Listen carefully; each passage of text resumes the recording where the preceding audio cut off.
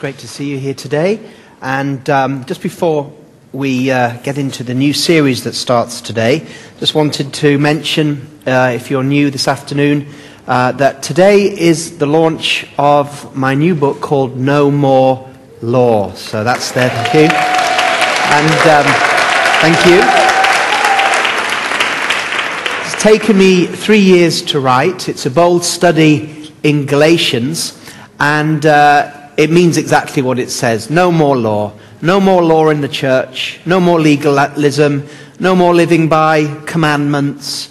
But time to live by grace and love.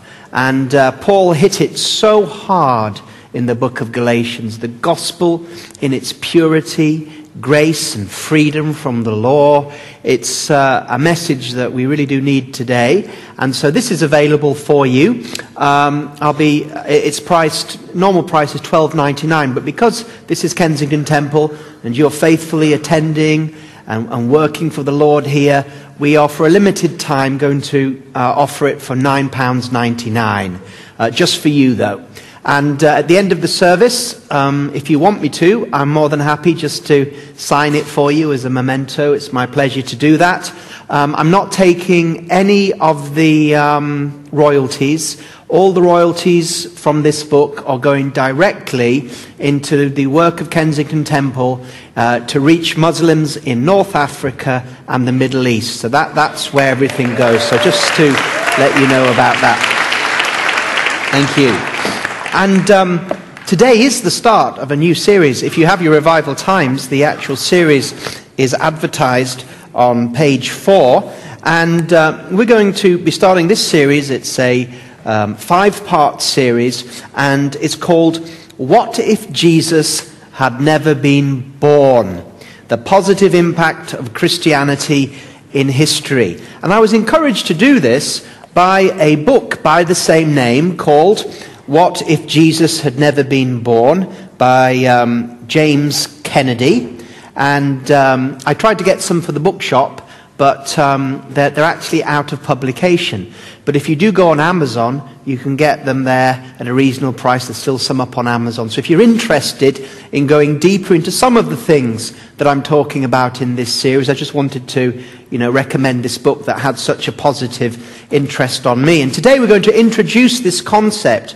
What if Jesus had never been born? What would the world be like? What would Britain be like? What would Europe be like if Jesus had never come into the world? We're going to look today at an introduction, and then we're going to look at the image of God, Christ, and the value of human life and how that has shaped for good the world. And then next week we're going to have a look at the Christian message of mercy to the poor, Christians' contribution to helping the poor. Then the next will be education for everyone, Christianity's contribution to learning through the ages, freedom for all, Christianity's contribution to civil liberty, and then finally, the beauty of morality, Christianity's contribution to morals and family life. So I want to take us through the different aspects of our Christian faith to see how it has impacted the nations that have embraced Christianity and Christ over the centuries. And I want to start with the scripture, Matthew chapter 13 and verse 31. Matthew chapter 13 and verse 31. The kingdom of heaven is like a mustard seed, which a man took and sowed in his field, which indeed is the least seeds of all. But when it is grown, it is greater than the herbs and becomes a tree, so that the birds of the air come and nest in its branches.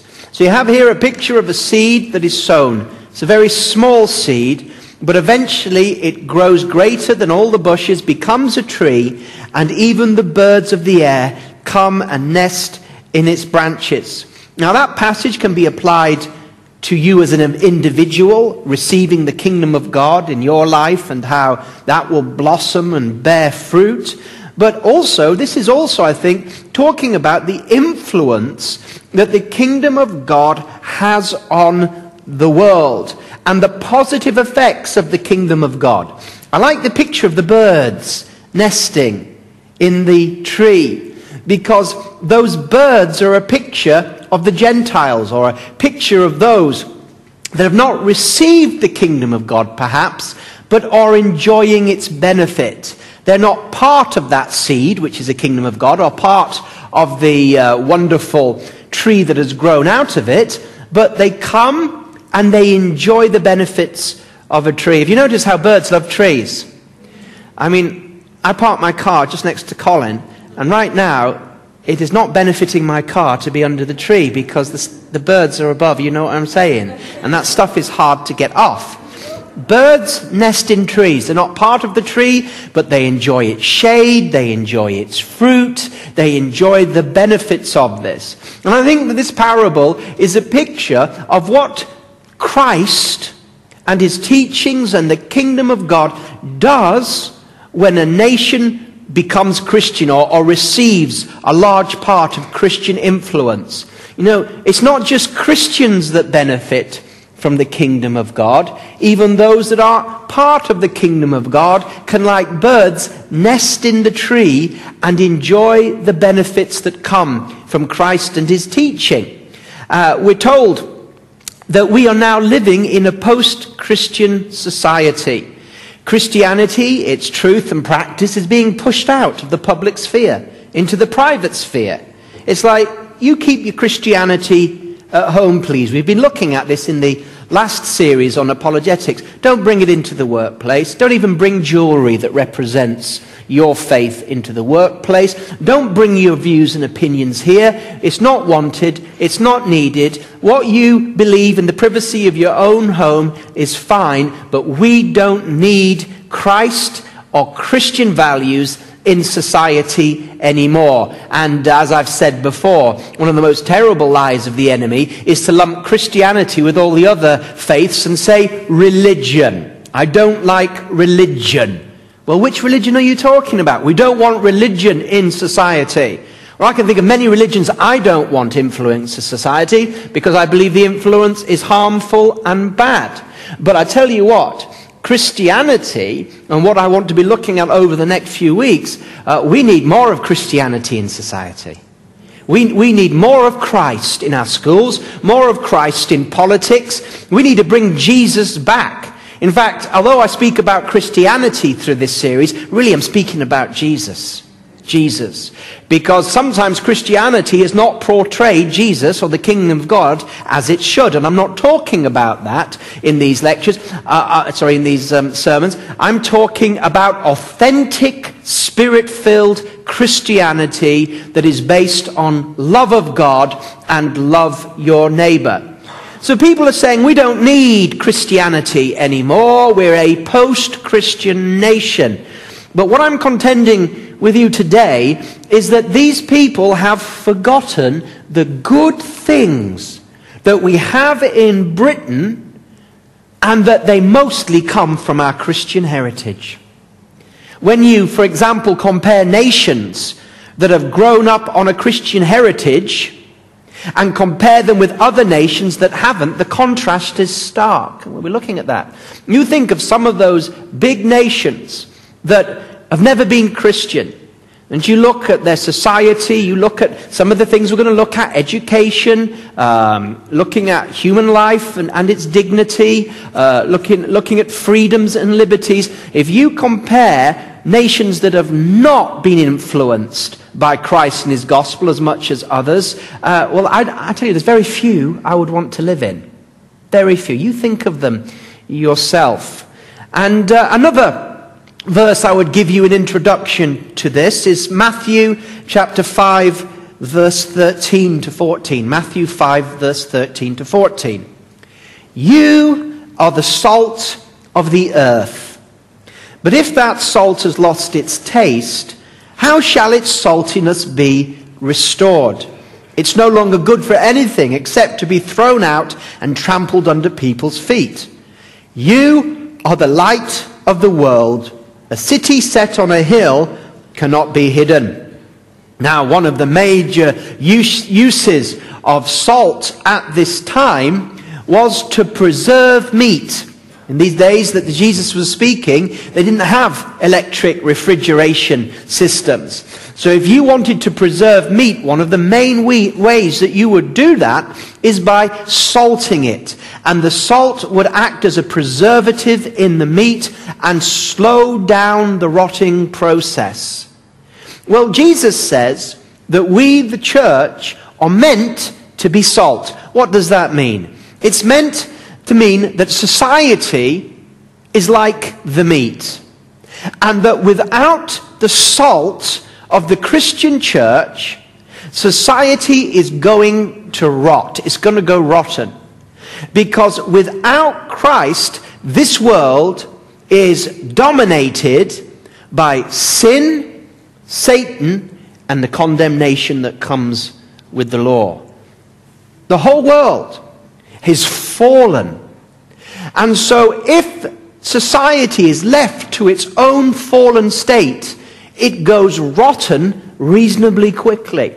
But Jesus is saying that if we can get Christians involved in their society, not keeping their faith in the private place, but taking it wherever they go, in the workplace, in their education place, and to begin to bring the gospel in all its forms, its truths, and its attitudes into society, the Bible says, Jesus says, we're going to salt it. We're going to make a difference to the society that we live in for good. We're going to stop the rot and bring a positive, beneficial, preserving saltiness to it. And then straight after that, Jesus says, you are the light of the world. Not just in preaching the gospel, but also in being a light in the truths that we know about love, loving God, loving one another, dignity, all the areas that we're going to look in, because without the light of the kingdom of God, then the world is plunged into darkness, in the futility of their own fallen minds and ways. They are struggling to find what's right, struggling to find the answers. But we have the salt and we have the light. And that's why the devil wants to put our light under a bushel or under a bucket. He knows that we're the light, and so he wants to keep the light in buildings like this. He wants to keep the light in our own rooms. He wants to keep the light out, because it will shine in the darkness, expose what is right and what is wrong, what is beneficial and not beneficial. That's what the enemy's out to do in our nation right now. But if you look at the history of Great Britain and its Christian legacy for hundreds and hundreds and hundreds of years, you find that Christ's example and Christian truth have illuminated societies that have been heavily touched by the gospel of Christ. And some of the things we can look at through these days, let me just read you a list that without Christ and Christian influence, this list would be, well, if some of these were there, it'd be a lot worse. Christians and the Christian message produced hospitals and medicine.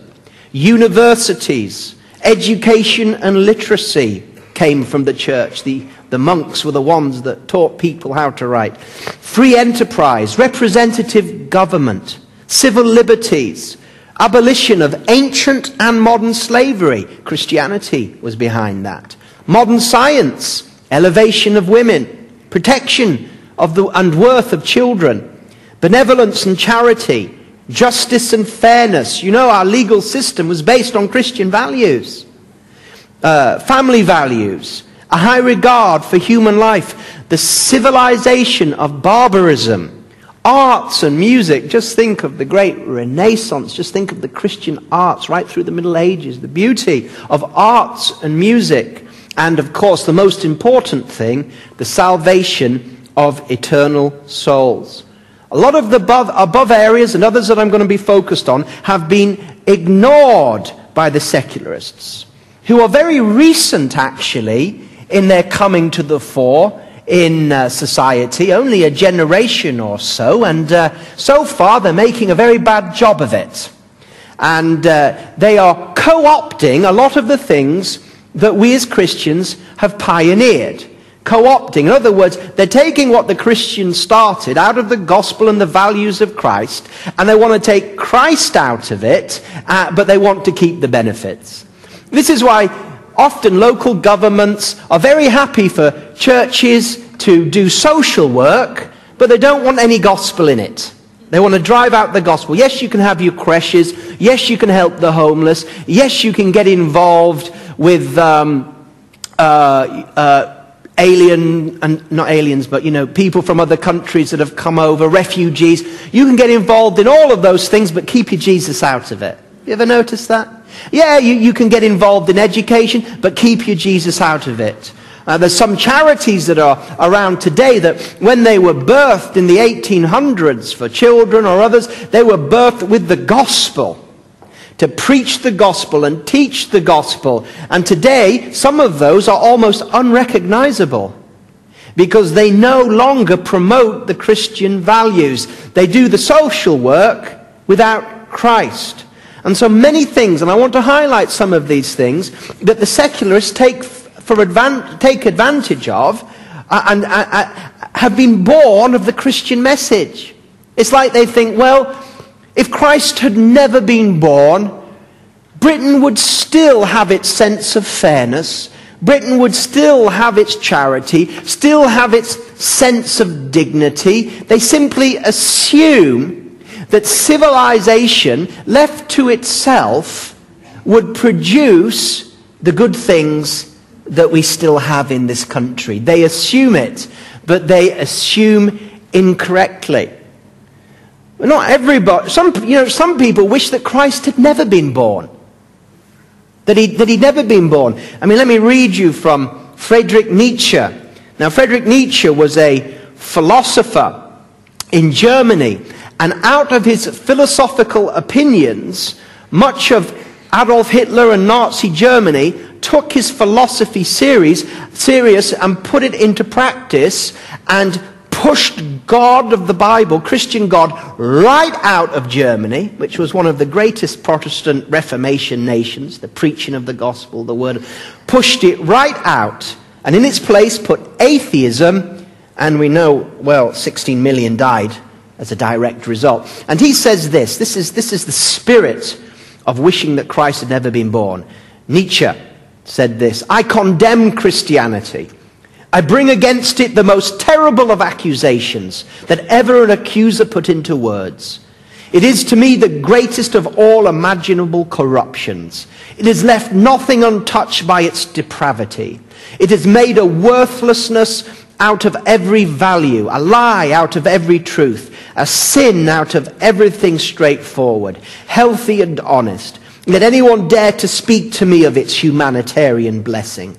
To do away with the pain and woe is contrary to its principles. It lives by pain and woe.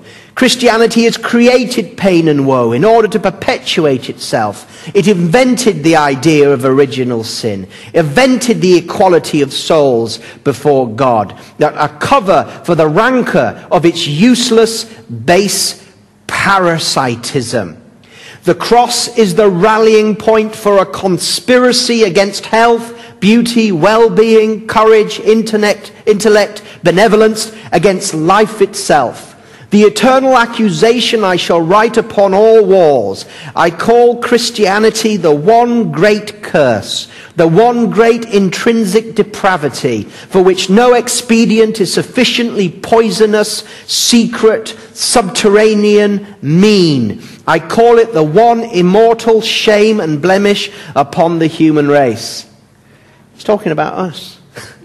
He's talking about Christ. Poison. In some of the new atheists' books, they call religion poison. And they include Christianity as part of that religion. Poison of no value. They say, Richard Dawkins says that for a Christian to bring up their children in Bible teaching is a form of child abuse. And so right now out there is a lot of venom against Christianity. It's not seen as being valid or useful. But this man, You know, Hitler and the Nazis put his into action. 16 million died as a result. What happens when you take God out of the equation? You end up getting the Hitlers.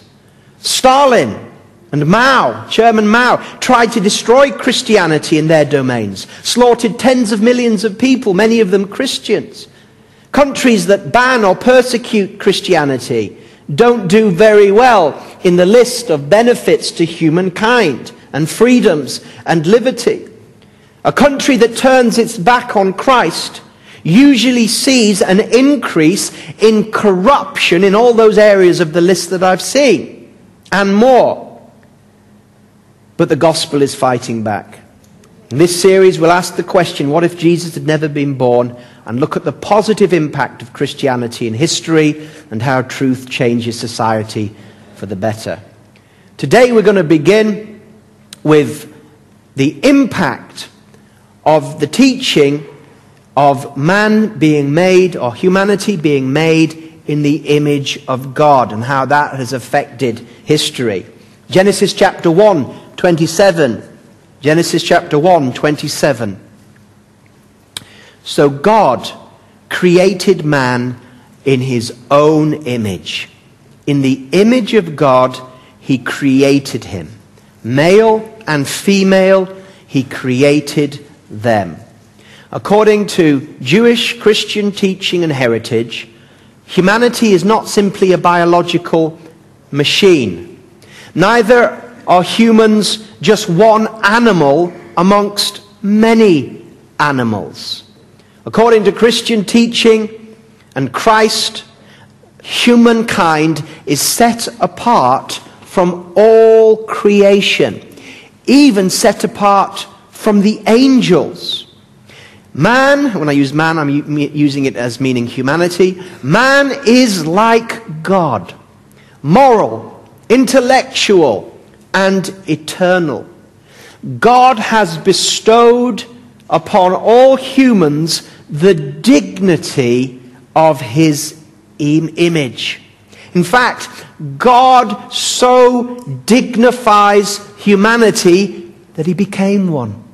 The Word became flesh and dwelt amongst us. So God, when he created mankind, he created us in his image. Now, you might say, yeah, we know that. That's obvious, isn't it? Maybe obvious to a Christian, but to a non-Christian or a secularist, it's not at all. To a secularist, man is not created. Richard Dawkins simply says that we are biological machines, and that we only exist to propagate our DNA, to produce more biological machines. That's the phrase that he uses. Now, if you're a machine, what does it matter if I turn you on or off? Other religions too do not have this picture of all humanity being made in the image of God. Islam, for absolute certain, does not see man made in the image of God. That would be a blasphemy. As far as they're concerned, we were just made from a drop of blood. And so in the other world religions, they also do not see this truth of man being made in the image of God. Just because if you've been a Christian for a while, you get used to this doctrine and you assume it, you tend to think, if you're not careful, everybody else believes that too. They don't. And this has implications, because many of our teachings and many of the changes in society in the 2,000 or so years of Christianity, many of the changes that has brought dignity into human beings has come out of this teaching that every single human being, no matter what race, creed they are, no matter what age or sex they are, every single human being is worthwhile and made in the very image of God. Now, before Christ came in history, life was treated very cheaply. It was expendable. Life was cheap. People could take life. and nobody thought anything of it.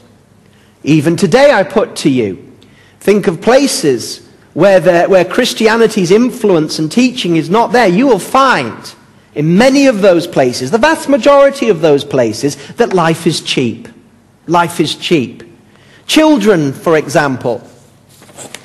You know, in the ancient Near East, during the time of Christ, before the time of Christ, child sacrifice was common in the religions of the world. It was really only Judaism that took a strong stand against it. It was especially common amongst the Canaanites, who worshipped Baal. And we see this struggle. One of the reasons that Israel was told to drive out the Canaanites was to drive out their demonic religion that thrived on the sacrifice of children. Archaeologists digging next to an old Canaanite temple in Samaria found loads of remains of infants, and that temple was one of the temples that Ahab set up. Remember Ahab and Jezebel?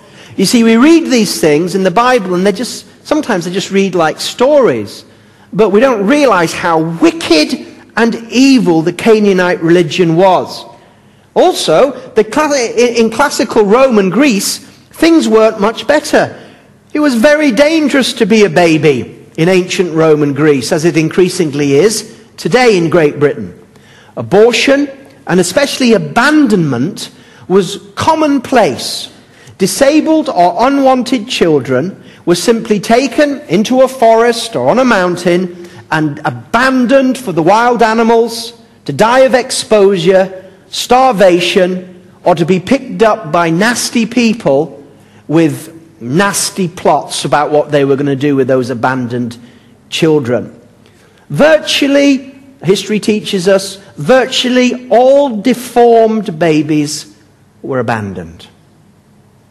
Many abandoned their children due to poverty or because they were female. In fact, at times in Roman culture, there were so few females that this is why they had to marry or get people engaged so young, because there wasn't enough females, because females weren't seen as being as valuable as males, and so they were being abandoned. And it wasn't against the law to do any of these things. If you were a child, you were the property of your father. The Romans even considered that the killing of your child could be an act of beauty. Many were sold into slaves. Now, to us, we immediately are thinking, that's awful, that's terrible. But you see, they didn't have the belief that people were made in the image of God. Now, when Jesus came, he came as a baby. I mean, think about that. God was a baby, dignifying childhood and infancy. But remember, even in Jewish culture, Jesus was born as a baby. But remember the slaughter of the innocents by Herod? Absolutely appalling infanticide to try and reach one child that could possibly be a challenge to his kingship. It wasn't thought crazy to go around slaughtering every child. These are the Jews that should know better, you know, the image of God, in order to get to one. Jesus was revolutionary in the way that he treated children. While the disciples were trying to keep the children away from him, it was like, you know, they're not even old enough to understand what he's saying. These are kids, they should be not seen and not heard. And now they're all flocking Jesus, and he's meant to be teaching us, the adults, keep those jolly kids away from Jesus. And Jesus said, let them come to me, and do not forbid them, for the kingdom of heaven belongs to such as these. Matthew 19:14. This is revolutionary, friends. In teaching this, I sort of have this feeling, because you know the scriptures, you believe this, and it's part of who you are as a Christian. And in fact, although it's changing, many people in Great Britain today would say, yes, children are special, children are dignified. But what I'm saying is that this is actually revolutionary teaching by Jesus. in the world that he was living in. And the reason at the moment, and things are changing, that Western nations that are still heavily influenced by Christian teaching and moral, take it for granted that we love our kids in Great Britain. Take it for granted. And people who don't even go to church, might not even believe in God, take it for granted that children are valuable. But they don't know where the belief came that empowered that. Do you hear what I'm saying?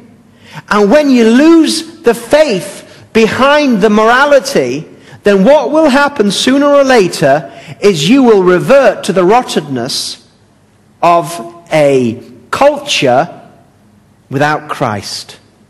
And so he said, you want the kingdom of God, you need to be like a child. Instead of the children learning from the adults were to learn from the children. He modeled fatherhood and sonship right through his life. You see this beautiful picture of the father who loves the son, and the son who loves the father. Again, try and move through, friends, what you would take for granted. Because it wasn't taken for granted in those days, it was revolutionary. It took hundreds and thousands of years, these sorts of attitudes, to make their way and break through into what we now call civilized society. People take it for granted today, although you look at nations that never had these, and you see very different, and the decay is setting in. He modeled the love. He opened the way for us to become children of God and to enjoy family life in the kingdom and to apply that also into our families. Fathers were now to treat their children with the love that the Father has for his own Son. We're in the 2nd century, still very early in Christian times. We see that the very fact that Christians marry and have children but don't destroy them is seen as strange. Let me just read you a passage, a very famous passage.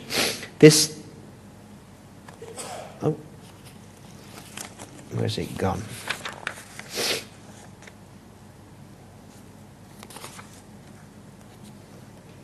Yeah, the letter, a very famous letter in theology, the letter to Diognetus, 2nd century, and this is a non-Christian writing. He says, Christians marry, they beget children, but they do not destroy their offspring.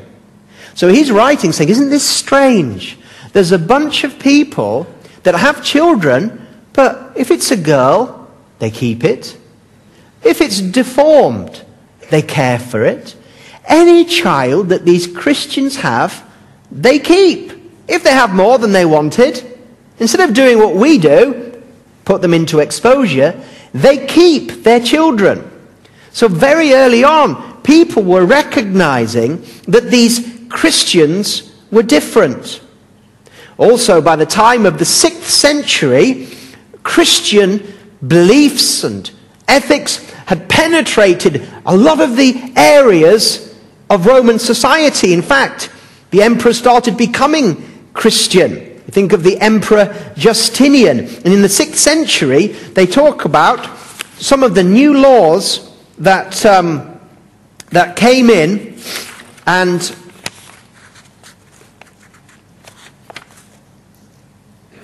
let me just read.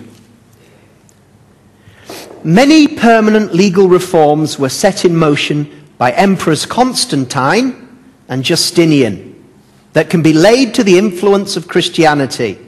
Licentiousness and cruel sports were stopped. New legislation was ordered to protect the slave, the prisoner, the mutilated man, the outcast women. Children were granted important legal rights.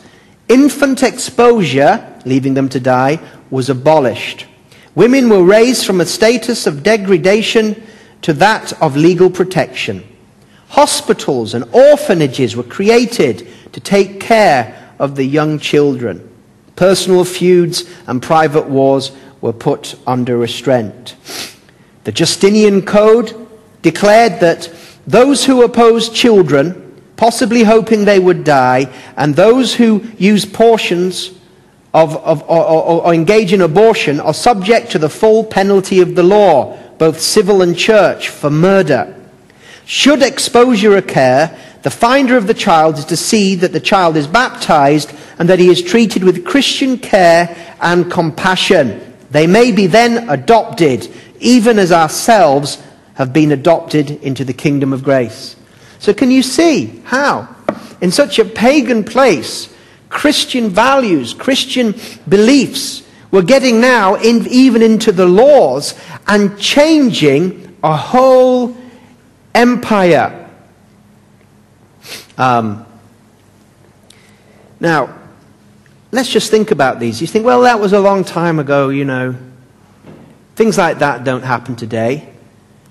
Well, we have people involved in the church who are helping and raising money for charity. I think of Ning Kam, the violinist, and she's involved in a charity that is seeking to help the abandonment of children in China. We know that in India today, there's still a problem with abandonment, especially in young girls. Think of areas in the world where it seems that it's permissible for child soldiers. And so in non-Christian societies, we can find that nothing's changed. Nothing's changed. And also in other societies that are strongly led by other religions, children are not honored like they are in the Western nations influenced by Christians. True Christians have always cherished life as sacred. Now if we are made in the image of God, life is sacred. The sanctity of life. What does that mean? It means that it's holy, that it's sacred, that it's something from God. We are not just biological machines. And you see this even today where there's Christian influences. The thousands of Christian pregnancy clinics that are in the Christian nations today. I was speaking to one of the evening diploma students that is involved out of Christian care for the unborn child. She is involved in a pregnancy clinic center where they seek to serve women from whatever faith or none, and part of that is to try and help them and give them another way where they don't have to simply think there's no choice, I have to go for an abortion. Christ is pro-life. Because the moment of conception, you have an image of God. The moment a child is conceived, that child is a full person. I mean, it was in the newspapers only a few weeks ago, don't know if you read it, but some people were saying that actually it would be permissible to abort a child that had been born. I couldn't believe my eyes when I read that in the newspaper. Some secularist doctor. Why? Why would it be okay to abort, to kill a child that had been born? Why? And the answer is because it's not a person yet. It doesn't have the consciousness or the ability to rationalize. It's not a person. And so a lot of these abortionists, they're speaking in terms, they're saying these babies are not humans, they're not persons, they're just a cluster of cells. Can you see how it's a repeat in modern form of the old ancient societies? And after all, if it is just a biological machine, why keep it? Get another biological machine. Just a biological machine. We don't need a biological machine in our lives right now, so we'll get rid of a biological machine. Now, if you know anybody that's been involved in abortion, you give them love, and there's forgiveness, and the little one has gone to be with the Lord, and we come with mercy and grace, not judgment and law, but at the same time we can speak on behalf of the children that can't speak for themselves, including the unborn.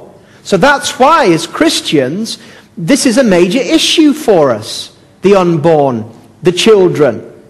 I mean, Christians have begun homes and orphanages throughout history. Right through history, the church in all its forms would look after the orphans, the children. When the Salvation Army went to the streets to feed the poor and to house the homeless, one of them that was radically born again, called Dr. Bernardo, saw the children that were just left at the time to live ragged, living on roofs. And he began the Barnardo's homes. And if you look on the Barnardo's website and you look at the history, you see right there that it was Christ that caused him to care. Christ that caused him to do this. It was the value of these children, and the Victorians had lost the value of children at that time. It was the Industrial Revolution. There were so many children, they didn't know what to do with them. The rich had forgotten them, and even parts of the church that was very rural at the time had forgotten. But those that were born again, God began to touch them. Because when you're born again, you become sensitive to the truths of God. And we know that we are meant to love people, care for people, body, soul, and spirit. Another example is the way that Christ dignified women. Again, prior to Christ, many babies were abandoned, and many of them, as I've said, were female, because women weren't seen as being worth keeping. And I said that there's cultures today where it's exactly the same. And those cultures is because they haven't had the gospel. They don't know that they don't see these children as being made in the image of God. They don't have that consciousness. And as I've said, that consciousness is beginning to wane in the Western world. Just give it just keep pushing Christ out. Just keep talking about biological machines, clumps of cells, about babies being born, not really being person. Just keep feeding it. Just keep pulling out Christ. And we're already, the amount of child abortion that takes place that should never take place, year after year, sacrificed to the gods of pleasure, self, all right? I'm not talking about the difficult cases of abortion. I'm talking about the vast majority where there's no question at all. A baby has been killed. Women, polygamy. Now, the Bible does not teach polygamy. Do you know, even in the law of Moses, it didn't teach polygamy. In one of the laws in Leviticus, it says that you shouldn't take a rival wife with your own wife. And that's why many Jewish people by the time of Jesus, well, most of them, they were marrying one wife. The creation mandate is Adam and Eve. Not Adam, Eve, Sheila, Mary, Claire. Adam and Eve. They shall be one. Not multiple. One. And Jesus said, a lot of the laws of Moses came in because of your hardness of heart. But it was not so in the beginning. So sometimes when you look at the law and you think, whoa, that's a weird law. Yeah, it was God dealing with such hard-hearted people that they weren't ready for the full revelation. And so he condescended to where they were. And so that's why divorce. And they say, oh, Jesus, talk about divorce. He said the reason that you had divorce in the law was because of your hardness of heart. But it was not so in the beginning. And so the dignity of marriage. Christ valued women. He would meet with the worst of them when society said that he shouldn't. Do you remember the woman of Samaria? It was an absolute outrage that Jesus should be talking to that kind of woman. It was an outrage that he should be talking to a woman to begin with. Let alone a woman who'd gone through 5 and the one that she had wasn't her husband. A woman that had been so ostracized, even by Samaritans, that the only time she could get water was at the hottest part of the day when nobody else was there. But Jesus came and he ministered to her and he saved her soul. He saved a basic prostitute. And when the disciples came to him, they said, "Are you hungry?" He said, "You have no idea what I've just been fed. I've done the will of my Father." To reach out, to dignify. We know that in Luke, that many of the people that funded Jesus' ministry were women. And Jesus was susceptible to a lot of accusations. Do you know that? About his dealings with women. Do you remember the woman who came into Simon the Pharisee's house and just wept and kissed his feet and poured, Gucci all over him. And Simon the Pharisee is going, what's this? And Jesus is saying, this is the dignity of a woman that's found God. In Christ, we know Galatians says, in Christ there is no male, no female. Again, we take this for granted as Christians, and even in countries that are still under influence because of the hundreds of years and the laws that have been so influenced by Christian, even here there's still today an understanding of these things. But you see, when you take Christ out of society, things are going to change. Marriage is important. Marriage is the cornerstone of a healthy society. Marriage between a man and a woman. You see, the gospel says that marriage is ordained by God. When you get married, we have this little marriage prayer group, a marriage book that we read from. And at the beginning we say that, marriage was ordained from the beginning between man and a woman for the godly procreation of children and for mutual support, and shouldn't be entered into lightful. Ordained by God. Marriage is a God idea. Oh, well, we want marriage for all kinds of people, and we want to kick God out of it. We're not bothered what Christ says. We're not bothered about what Genesis says. We'll take marriage, thank you very much. Marriage that has been the strength of our nation for hundreds and hundreds of years. Marriage. And now, marriage is, if people, it's funny, isn't it? A few years ago, nobody wanted to get married. It was like, we want to get marriage out of society. People should just live together. Marriage is holding us back. And now, everybody wants to get married, but on their terms. And this is why these things are issues. Because when you mess with marriage, you're going to mess with the nation. You're going to mess with the nation. And a Hindu woman once said to Charles Spurgeon, a great preacher, one of the greatest British preachers of all time, and she said, surely your Bible was written by a woman. And Spurgeon said, why? He said, because it says so many kind things for women, especially in the New Testament. Is this an issue today? Yes, it is. As Christianity is being driven out, in its place comes sexual exploitation, prostitution, pornography. Do these things dignify and celebrate womanhood and femininity? And yet, the culture that is increasingly pushing Christ out, they are getting porn hardened from an early age. Women as sexual objects, abortion that comes from these things. What about child marriage and honor killings? I mean, we're shocked when we see these honor killings in Britain, but they're taking place all the time in non-Christian nations, all the time. And one of the problems is we're not willing as a nation to go into other nations and say, stop it. Stop this abandoning of children in China. Stop these honor killings. Change the way that we don't do that anymore because we're not Christian nations anymore. So we just say, just let them get on with it. As long as we can have decent oil, as long as we can have trade routes, we'll take morality out of it. Let's not speak into their name. And we've lost. The reason that we don't speak into these issues anymore is because actually there's no Christ to follow.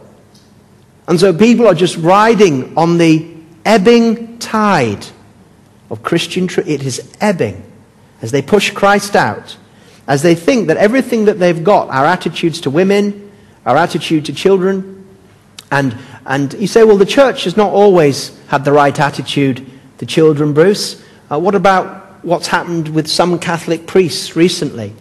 Well, I accept that, but what I'm talking about is Jesus. Jesus. I'm talking about what if Jesus never existed. You can pervert anything, including Christianity. But I'm talking about authentic Christianity, not pretend Christianity. I'm talking about disciples, not people who just say they're Christians. They can be more harm than good. I'm talking about authentic Christianity.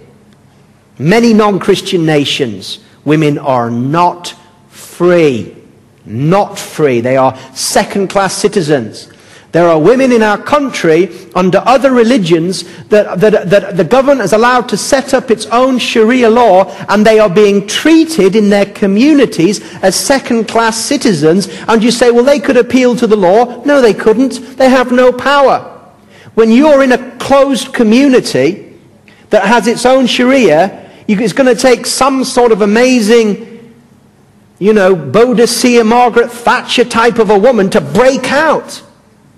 When that culture, the pressure of the culture, the pressure of the elders, who are you going to turn to? Where are the options for these people? But never mind, we'll just let them get on with it in Bradford. You see what I'm saying? We've got to get the gospel out. The elderly, euthanasia. You see, why are Christians talking about, if they're not killing babies, they want to kill old people or infirm people? And why are we against this? Because of the sanctity of life. Poor or old, young or female or disabled, it doesn't matter. You're made in the image of God. You're dignified.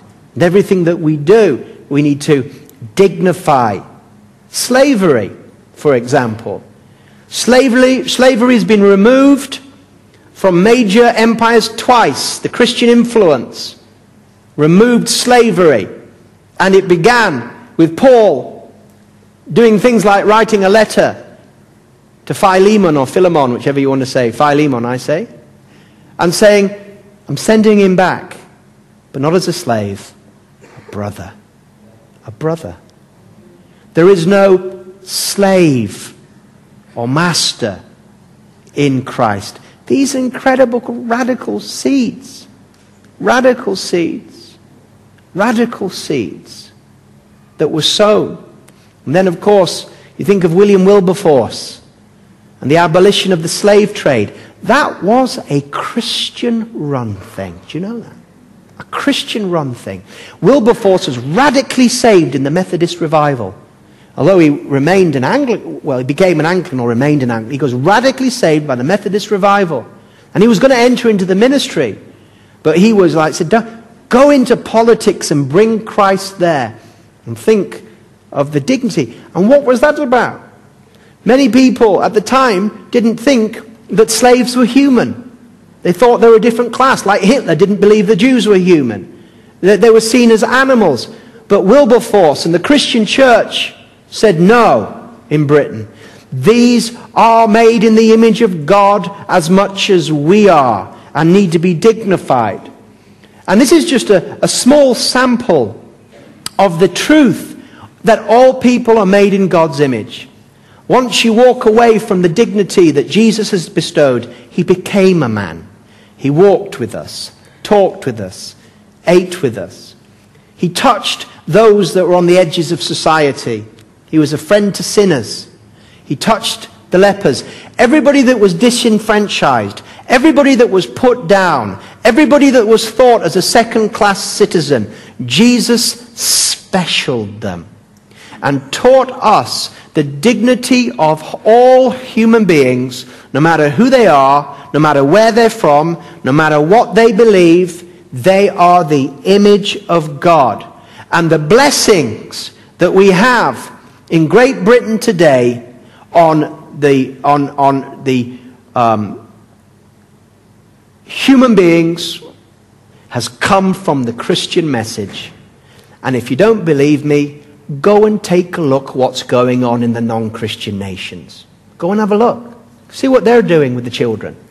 See what they're doing with the women. See what they're doing with the babies. Just go and have a look what they're doing. But I'm telling you, and we know this, I'm not warning you, but this is a warning.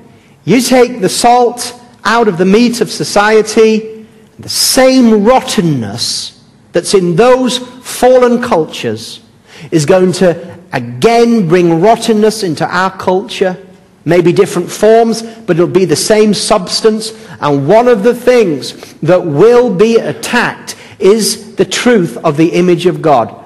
People who just love children, well, after a while, when there's no basis for the image of God, they're going to be increasingly hardened And don't think that we've solved the woman problem.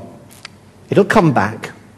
Women will be put down again, because it is the gospel, that it is Christ that truly sows the seed for the value of a human life. Lord, what if Jesus had never been born? Lord, there would have been no openness to the prostitutes. There would have been no dignity to the children. Where we are today, Father, we acknowledge where we are today in the good things in our nation did not happen by accident or by human evolution and education without you, but what the good things that we've had in our society. So many of them, Lord, have come from the Christian message of Christ. If there had been no Christ, what would Great Britain look like today? If there'd been no gospel brought to Christianity, if it stayed in its paganism, where would Britain be today? Father, we know where we'd be today. But thank God, Christ, you did come to this nation in the gospel. And throughout the years, as those have been true to you and your message, have salted and brought light into this world. And Lord, we pray that you will once again raise your church. Lord, we refuse to be locked up in the privacy of our own faith.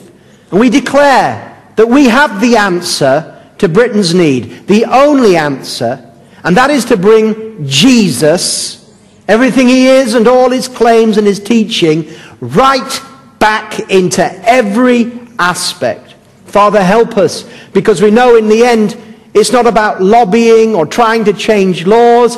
It's about producing born-again people. Lord, help us to witness, help us to save the lost, knowing that the more people get saved, the more society will be influenced.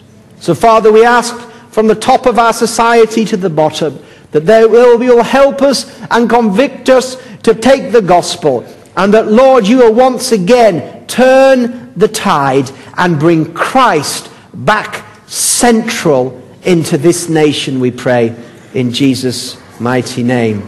Amen. God bless you.